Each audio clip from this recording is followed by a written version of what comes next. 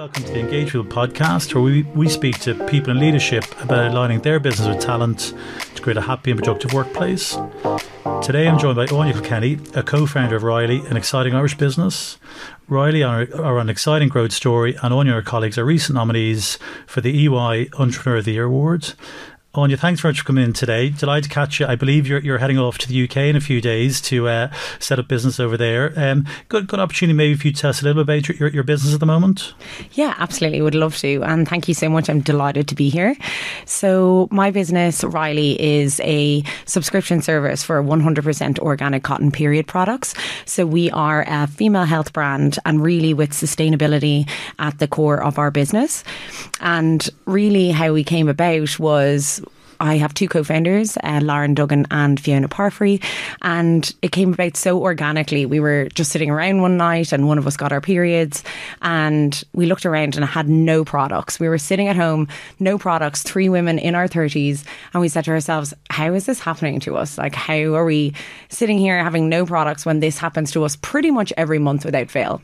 So that's when we started looking into, is this something that we could get delivered to our door? Is this something that we, could find elsewhere? And then we started looking at our period products that we were using all the time since we were younger, and we never questioned them. And that's when we really came up with the idea for Riley, our 100% organic cotton products. And we've actually grown the business now. It started off as a direct-to-consumer business through our Shopify store, but now we've actually pivoted slightly, and we are also supplying into corporates. So supplying our products into corporate buildings for their staff and customers as well. So we are 2.5 years old, nearly 3 years old now. And yeah, it's been a roller coaster.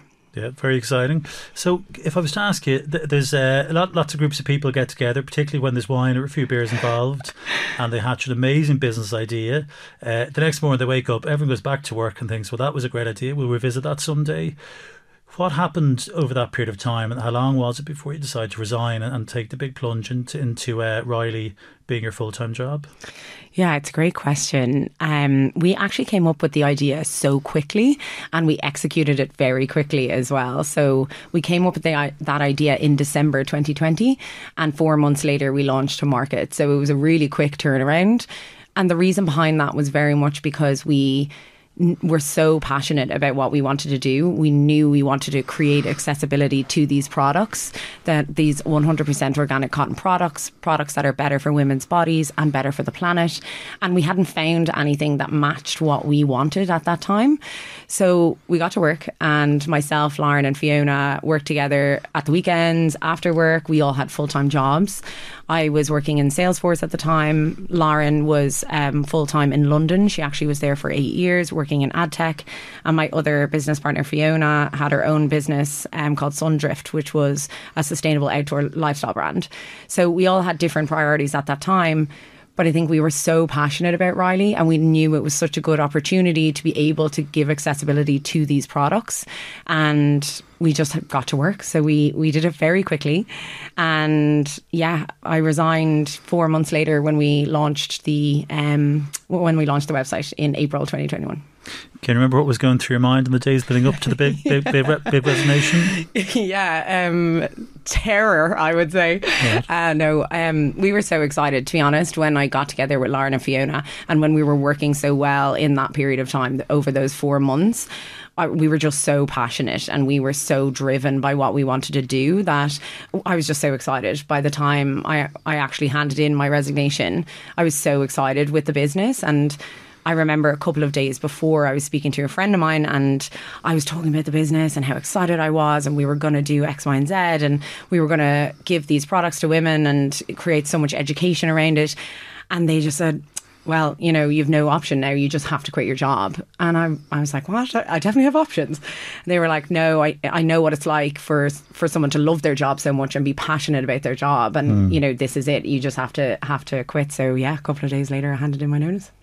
It sounds like there's a real connection for you and Lauren and Fiona. And I think from what you mentioned, it's quite a nice story that you were living in Dublin, used to visit West Cork in the summers. Yeah. From what age would you guys have started to hang around? Oh God, we were so young. Our families were all close, and then Lauren and Fiona actually went to school together in Cork City, and then my family was really close with Lauren's family. We grew up together, so we had been in touch with each other. We had known each other since we were really young.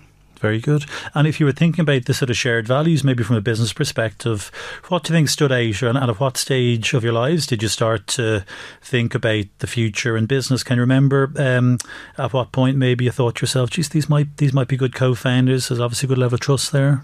Yeah, and that's a really good one. Trust is so important within a founding team. And we are very ambitious. We're three very ambitious women. And I think once we were around each other a lot, we would have spoken a lot about career and what we wanted to achieve. And knowing them and knowing what they have achieved in their own career, and then having that trust as well. And when the opportunity for Riley came about that evening, when we were all together, as you mentioned, having a glass of wine, all good ideas come from a glass of wine. And really, we said to ourselves, we already had that trust made, and we could see we were working together so well over those 4 months that, that's what really cemented us together. And we didn't know we were going to start a business, to be perfectly honest. I had toyed with the idea so many times. But when the opportunity came, I think we were all so mission driven that we knew this was it, and that we had to really grab it with both hands. Yeah, very good. And if you were, there's going to be future founders of businesses hopefully listening to our conversation today. You and I both run businesses. There's lots of things that we look back very fondly. A couple of things that maybe have been wouldn't have been a priority, or would be less of a priority now, that maybe we prioritised earlier on. What can you remember being high on your list that was a priority that served you well, and any advice you'd have for a potential founder in terms of maybe what not to sort of sweat too much? It's true what they say, don't sweat the small stuff. I think that's so important. We have one of our values in Riley is everything is figure outable. And yes, we made up a word, but it's really how we live our values as a company, and it's what we share with our team as well. And it's just that there is an answer for everything, even when there is a problem, and we really like to figure things out and to know that there is a solution, and we'll get to the bottom of it. So we're quite determined in that way, I would say, as a team, that we really do, when we come across these problems, that we double down and make sure that we find a solution for them. Yeah, very good. I think there's a common theme about making up words. So the word placeable is not an actual word, but it's very commonly used in recruitment. So people would often say that candidate is very placeable, which actually isn't a word. The theme of our podcast is really about employability, also not a word, but people seem to understand it. Just in terms, in the early days, once you were up and running, and you were sort of getting your mojo was sort of building, you were building a really clear path. What was your first win that you thought to yourself, God, you really took confidence from? Anything particular stand out?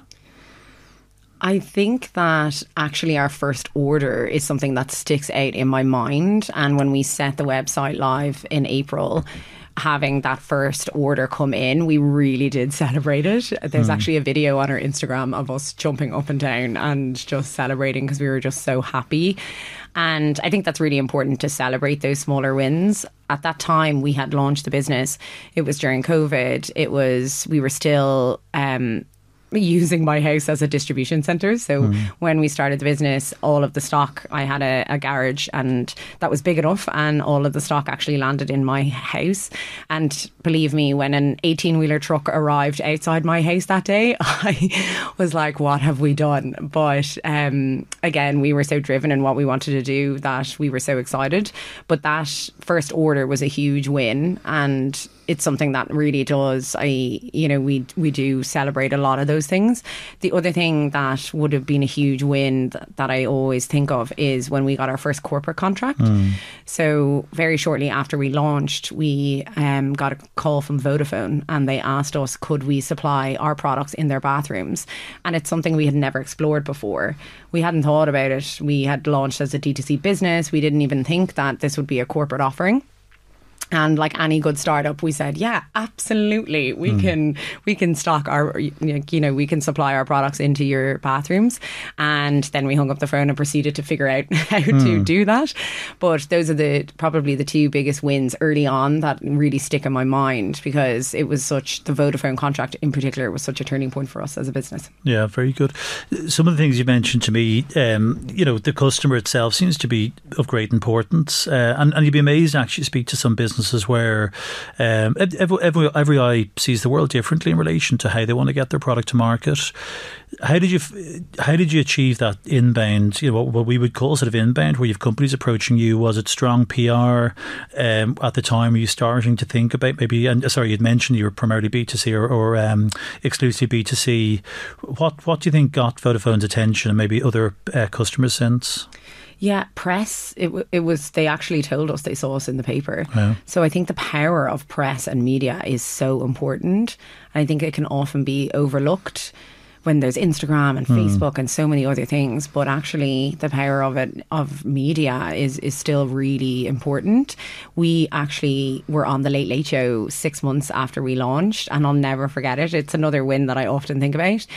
And my co-founder Lauren went on live, and it was a back to business segment, and it was on quite late. I think it only aired at 10 or 11, and our website exploded.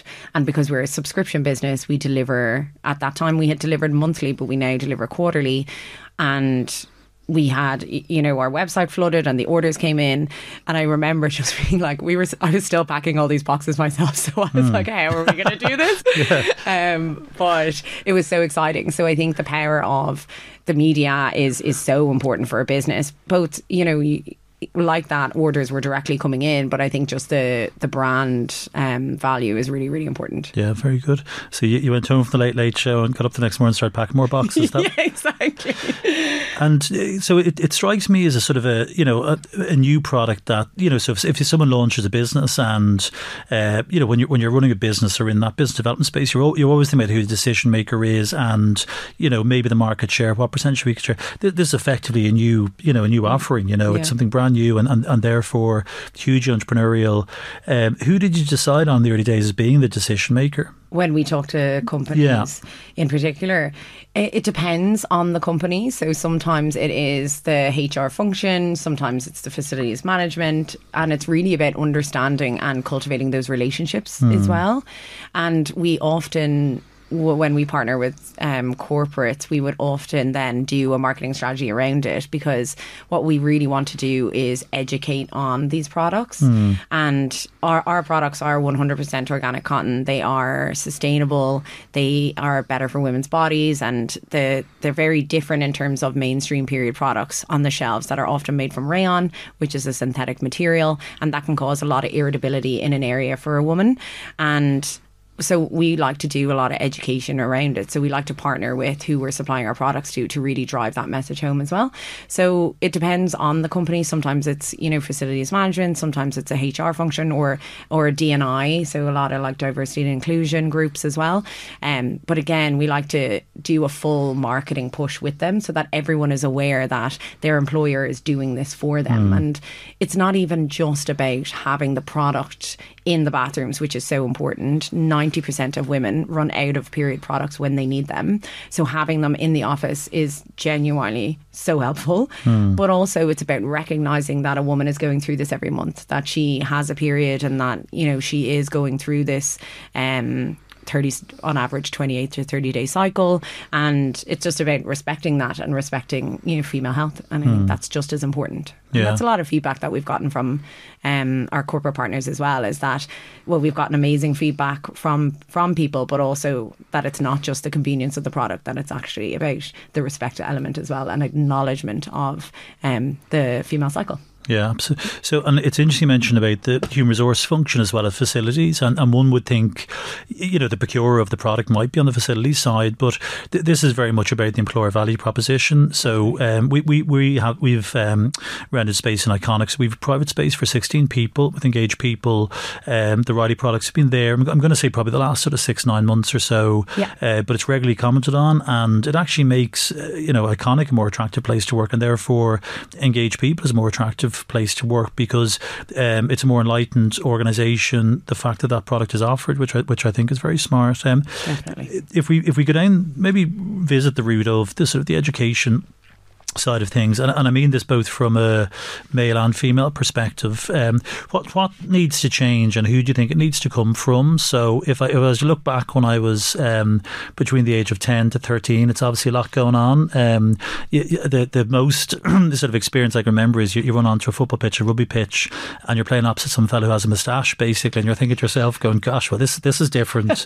and you know, the boys think that they have a challenging period of time. What do you think needs to change? And who does it need to come from? Is it formal education? Is it parents? Is it breaking down boundaries? Sonia, what's your opinion?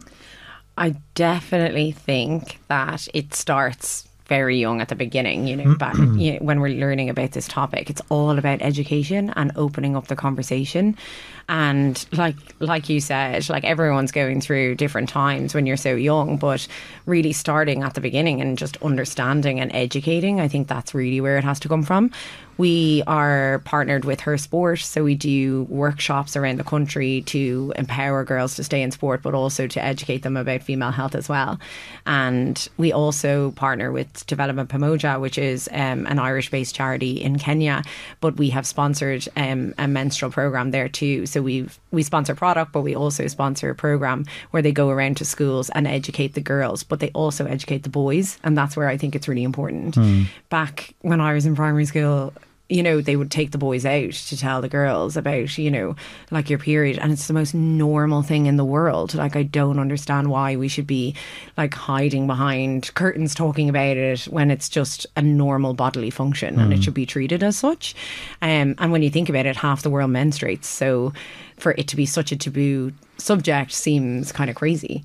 So really getting out, talking about it. And that's why, like, in the workplace as well, I think a lot of people are putting in menstrual policies to try and understand and acknowledge what their staff is going through, which I think is brilliant, and it's a step in the right direction. Do you think Ireland's different? You've obviously building a business. I was going to say empire now. It might but obviously you've got sort of international dealing. Is Ireland different in terms of how people communicate about the menstrual cycle and menstrual products? I think we are a very progressive country, and I think we're getting there, definitely. I've had more conversations about my period in the last 2.5 years than I have in my whole life.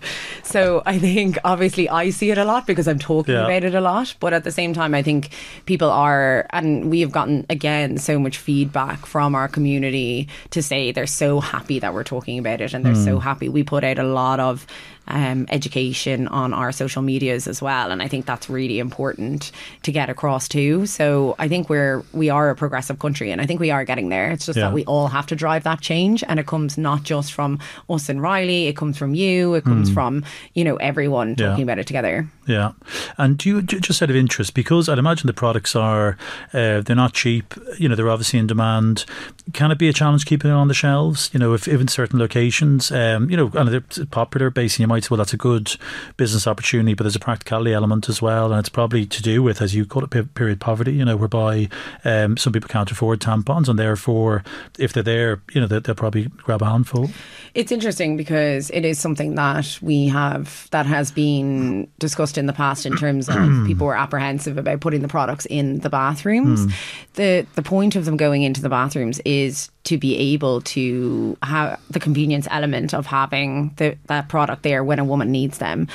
You know, we partner with some offices that the closest shop could be 20 minutes away. That's like 40 minutes out of your workday just going and coming back. And it's also getting caught off guard can be such a knock of confidence when you're doing something and, you get your period and you have no products. It can be really, really, you know, like it can really knock your confidence if you're in the middle of a day. And I think that what's important is being able to provide those products, but it's not for your entire period. It's just for the convenience of when you get caught off guard. And I think that fundamentally period products should be treated the same as toilet roll. It should be readily available in every single bathroom. And not just that, if an employee needs to be taking so much product that they're like taking it all from the bathroom for their entire period. There's a problem in what's going on in that office. And we often say as well that if the staff are stealing the toilet roll, they'll probably steal the period products as well. But there's a bigger problem there if they are doing that. So that's how we look at it, and that's what we have experienced so far when we've partnered with offices. The feedback is always that it hasn't been. That's respectful. Yeah, very good. So just we're talking about the employer value proposition piece, you know, and you guys are growing at the moment, which is very exciting. To what degree do yourself, Laura and Fiona, co-founder values? What are you? How are you hoping to influence people who join the business in terms of behaviours?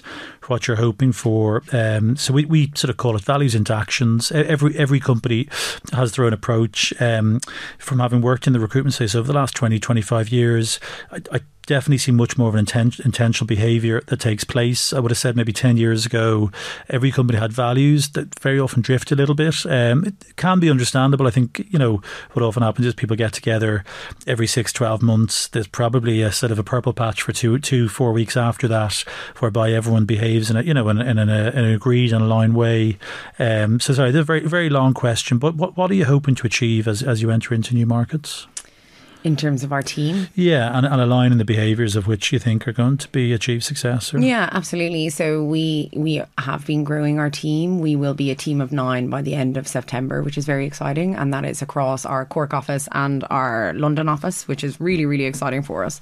And what we've noticed in the past 2.5 years when we've been hiring is that we're very much looking at people. We're not just looking at their CV, we're looking at their skills and what they bring. And I think that it's really important in our team, the attitude and the passion as well, and the purpose. We're a very purpose-driven business, so having people on our team that reflect those values is really important as well.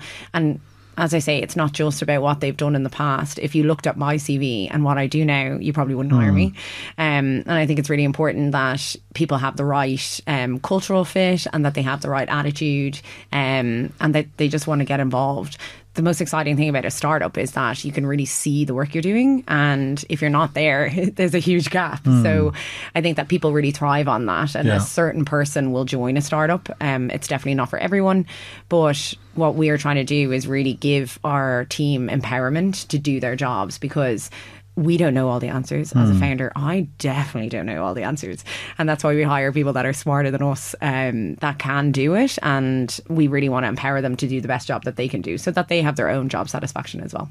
And any tips for people in sort of hiring manager roles or founders? You'd mentioned about the sort of the hiring for attitude piece. And any sort of tips that you think have worked for you guys in the past to really get to know the individual? So we actually have a very long hiring process, which is probably quite unusual for a startup. We like to really get to know people, and we encourage them to interview us as much as they interview interview us as much as we interview them, because they're taking a new job, and we don't pretend to be anything that we're not. A startup is really hard, and it's long hours, and it's the biggest commitment you can make to you. I think that people spend more time with their colleagues than they do with anyone else. It's so much of your day, of your life. So I think that we really encourage people to take their time interviewing us and make sure that they're the right fit for us, but we are the right fit for them. Because I think the attitudes have changed from before, where you're just trying to get a job and you're hoping for the best. And whereas I think that it's important for us in our business is that it's a good partnership, and that it's really going to work, and that it's important for them to get on with other people in the team as well. I think that's what's really important for that. And who've been your career role models to date? So you worked for some interesting companies beforehand. Anyone particular you worked for directly that you feel had shaped you? There's a saying that you learn as much from your bad bosses as your good bosses. I'm not asking you to shake the trees. Shake the trees too much now. But who anyone jumping out as being a career role model that you learned a lot from along the way? I worked in a fantastic company called Waxman. They are a PR firm focused on in the blockchain space, and that was a startup, and it had an incredible leadership team in the Dublin office, and I really think that they helped to shape me, and they taught me so much, particularly on the culture side. They had an incredible culture, and it's something I've never experienced in that way before. Everyone in the office works incredibly hard, but they're all always so kind, and they're so team orientated as well, and it really comes from the leadership team. And I think I always go back to that, and how that environment made me feel, and how it like really spurred me on to work even harder because I was in such a positive working environment. And it's something that I always try to bring into Riley with me as well. I'd be really into culture. I think it's so important in a business, and I always try and bring that into our business as well, even though we're so small, you know. But I think from the ground up, culture is really important, and it doesn't happen overnight, and you really do have to cultivate it. We do a lot of, or we try to do team days and like get together because everyone's so spread out, and we try and get together with the team as much as possible because it's really and it's amazing seeing them all together and seeing them like sparking ideas off each other and productivity as well. So I think that's really important for culture. But yeah, that company really helped. And then in Riley, since, we've had a number of mentors who have been phenomenal for us and who have been really encouraging. Anne O'Leary is one of them, ex-CEO of Vodafone, now Meta, and she has been an incredible help for us, and gives us so much of her time as well, and coaches us, which has been so helpful in this journey because it's like totally different now. So but we also have business coaches and mentors that we work with too, so that we're really getting the best out of ourselves as well. And what you mentioned about the culture in Waxman being particularly strong, what was it in particular? So you'd mentioned it was a positive environment from the top down. It seemed helpful, and it was a high performance environment. How was that knitted together in your opinion when you look back? Was it setting clear goals and expectations, people leading from the front, you know, anything else jumping out that seems to be? Yeah, I think there was a lot of autonomy in that office and in that culture, which I think is really important. And they also spent they gave a lot into who they were hiring. So they really did put a lot of focus, making sure that the people that they were hiring were the right people for the roles and that they would gel well with the team. Yeah. So I think that was really important. And they were very honest in their feedback. So there was a lot of open communication.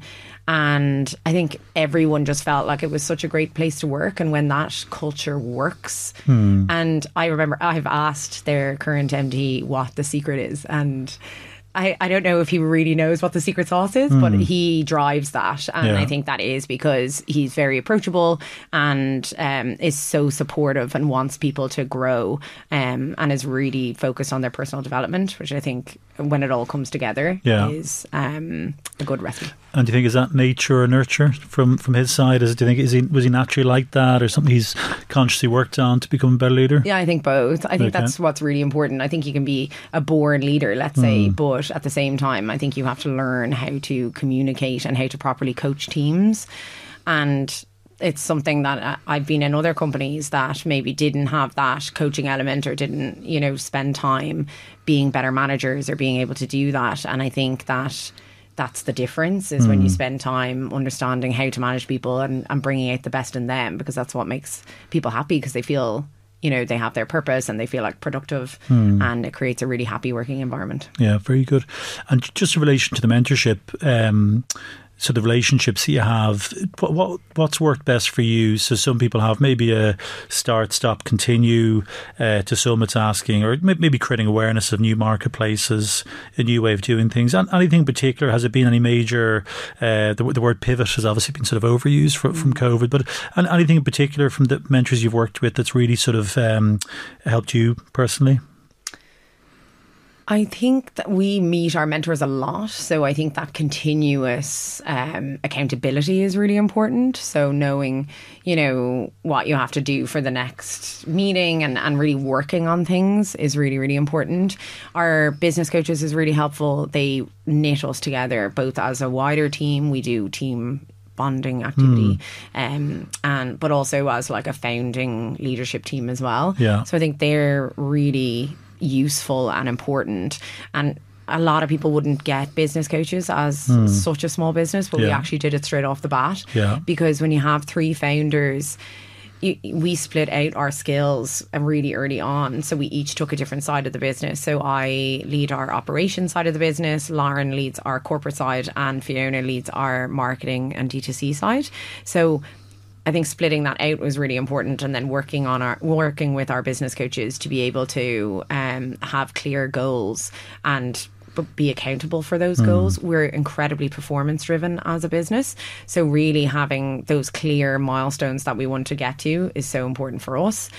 And we can also then look back and say, you know, we actually have achieved the X, Y, and Z. I think in a startup, and particularly in our business, we want to do so much. Female health is such a huge area, and we want to really conquer it all and create the empire, as you said.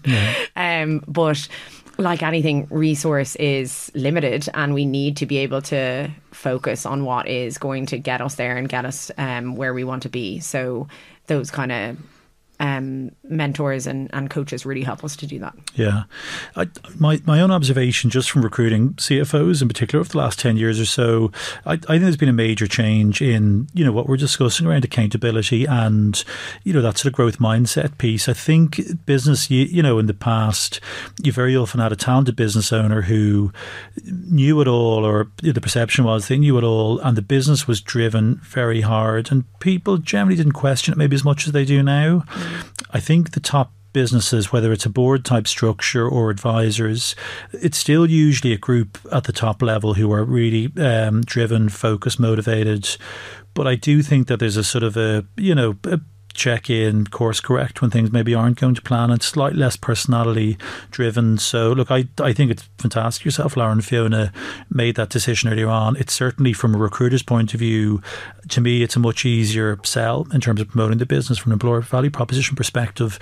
There's a lot of businesses whereby you have 3 or 4%, and a lot of times they don't get on. It could be a family business, very often the case that people just don't get on at the top end. Business can be very successful, but I think over the longer term, it's a very smart strategy, and I think you're going to get there with that empire. I hope so. So tell me, just in relation, we were chatting about whatever way people describe it, about every eye form, so in beauty, or every horse stable. Some people have worked at multinationals. You previously worked at multinational. Some people have worked with startups, and I'm always like, I try to never be surprised. I sometimes think to myself, so I'm very often speaking to, say, an Irish business owner or a medium-sized business, and there's sometimes a perception that everyone wants to work. Like we're lucky in Ireland, you've got LinkedIn, Facebook, Google. They employ huge teams of financial professionals, legal professionals, but certainly not everyone wants to work in a multinational. And sometimes an individual similar to yourself, when you might work in a multinational, and then they make the decision to start up a business themselves or work for a founder and really get behind that piece.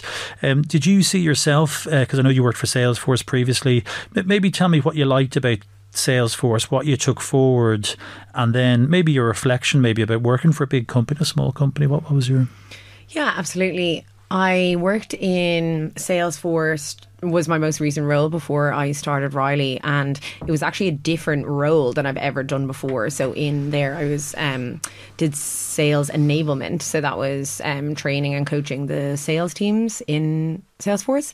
So I actually loved that. I thought it was so interesting, and genuinely the people that you meet, because you meet the first round of new people who are coming in, of new hires, and you're one of the first touch points when they start. So they're so excited, and you get to be able to experience watching them grow and watching them really flourish into their role. So I think that's what I absolutely loved about that job, and being able to help them to do that as well. And there's just so many amazing people that joined that company as well, and they were just such a pleasure to work with. So I really enjoyed that element.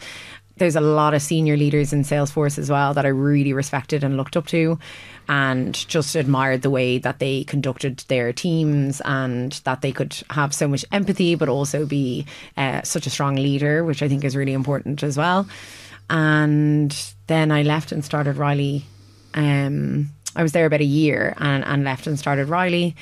And I think for me, I love being purpose driven, and I love getting my hands dirty. I just love executing, and I struggle a little bit in a bigger environment when it's harder to execute things, when projects take longer, or there's maybe different teams that you have to contact with things.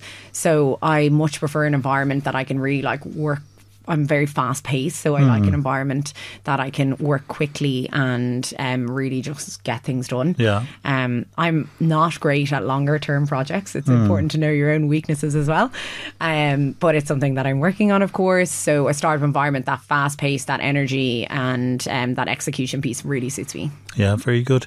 We do annual 360 blind feedback, and I would also have to concede that I am good at starting off projects, and that maybe the long-term execution, I'm also working on that. So we have that in common.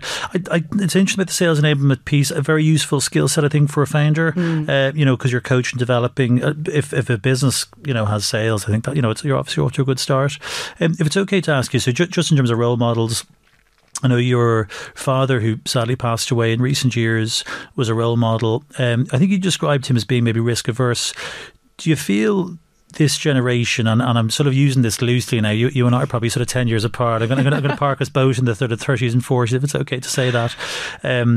Is there more opportunity nowadays to, whether people describe it as taking risks? So my own view is basically I worked in for CPL, one of the bigger Irish companies now. I had a large enough team there. It wasn't really that big a decision for me to set up my own business, and it's not that I'm surprised people ask. I was surprised the number of people at the time who thought this was such a gigantic risk, whereas for me, I thought to myself, look, first of all, I'm extremely determined to make this work. It was probably a safer bet for me because I was transitioning over, had a network in that space. How much of a risk did you feel it was at the time? And maybe as we come to a close, what advice would you give to others? Were you born maybe less risk averse, or how would you describe your approach? I would be very similar to you in terms of when we did start the business. I didn't think it was that risky. Maybe that was naive as well, but I think that similar to yourself, I was so driven and passionate that I knew I was going to make it work. But I do think that having role models in your life that own their own businesses as well definitely contributed so much to it. So my dad had his own business, and I would have seen him running his own business, and it's not that he would have spoken to me about it, it's just more so that I was around it. So for me, starting a business then becomes quite normal. If you're at home and both your parents are teachers, you'll probably become, you think that maybe you'll become a teacher because it's monkey see, monkey do, like most people would.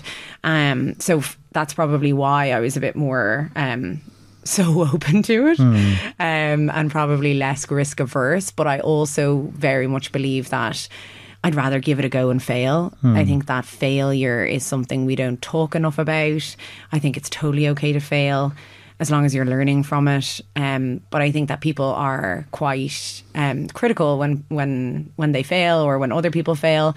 And I think that failure is really important, and it's part of life. And I think that everyone should fail because it means that they're trying something that they really want to try. So that would be my take on it. Yeah, very good. So Aine, if I was to ask you, this is the last question. Say we meet again in 2 to 3 years, hopefully in Dublin. I know you're planning to be back and forward. What could I expect to be talking about? How many countries do you think you might be in at that stage? And what are you likely to have achieved? What milestones are you hoping to achieve maybe over the next 2 or 3 years? Yeah, what's really important for us at the moment is driving our UK strategy. As I was telling you, I'm moving to London very shortly, which is so exciting, and I'll be driving our corporate UK strategy there. What we're really looking at, though, is global. So we want to be a global business, and we are determined to be a global business. So I hope when we meet in 3 years, that will be the case. Also, there's so many areas of female health that we want to look at. So new product development is something that's really important to us as well. So I hope that not only are we global, but that we'll also be talking not just about our period care range, but that we'll be talking about our other products as well that will be helping females to lead a better life. Great. Well, thank you very much for your time today and creating an awareness around your product and your cause and mission, which I think is very, very exciting. Where can people find you, Aine? What's the website maybe? And if anyone wants to contact you personally, where's the best place? Yeah, absolutely. So personally, you can reach me on LinkedIn, and I'm more than happy to help anyone if I can. I'm not saying I have all the answers. I think it's pretty obvious I don't, but I'm more than happy to help. And in terms of our website, it's weareriley.com, and you'll find us also on Instagram and TikTok, we.r.riley.